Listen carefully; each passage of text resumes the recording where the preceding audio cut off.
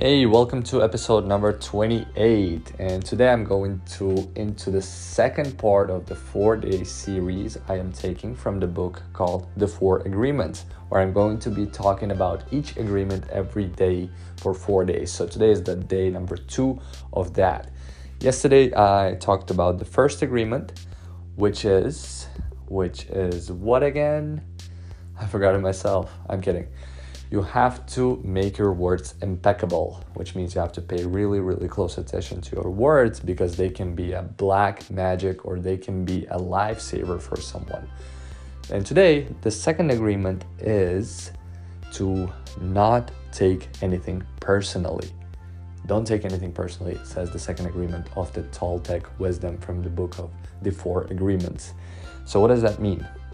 As obvious as it sounds, you shouldn't be taking anything personally. For example, when somebody tells you that they don't like you for any reason, or that you are failing, you're a loser, or even if they tell you that you're Jesus, you walk on water, you're the best person, two opposite things, which mean completely different meanings, both should not matter to you. Because if you take anything personally, for example, a negative comment, you'll be upset for no reason, for that person's expectation, that person's inner world interacting with you, you will take it personally, and that's just the biggest level of selfishness. Because if you think that everything that is being commented towards you is actually what you are, then that's actually very selfish.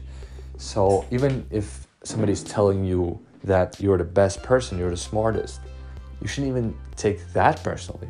You should just be in your own head, listening to yourself and not to anybody else's comments. There's more to this in the book, so I gave you a very high level of this because I always keep these episodes short since this is a microcast. And yeah, I hope this was a good lesson. I hope this wasn't too obvious kind of thing. And let me know your comments by reaching out to me on Instagram. I see that my audience is increasing without me promoting this podcast. I'm really just recording this for myself every day. I'm not even pushing it out, not even announcing it's out there. Just really trying to make this consecutive. For 28 days, I've been recording an episode every single day. Some days were just really hard to do. I was like passing out. I had to whisper in my bathroom just so I don't wake anybody up.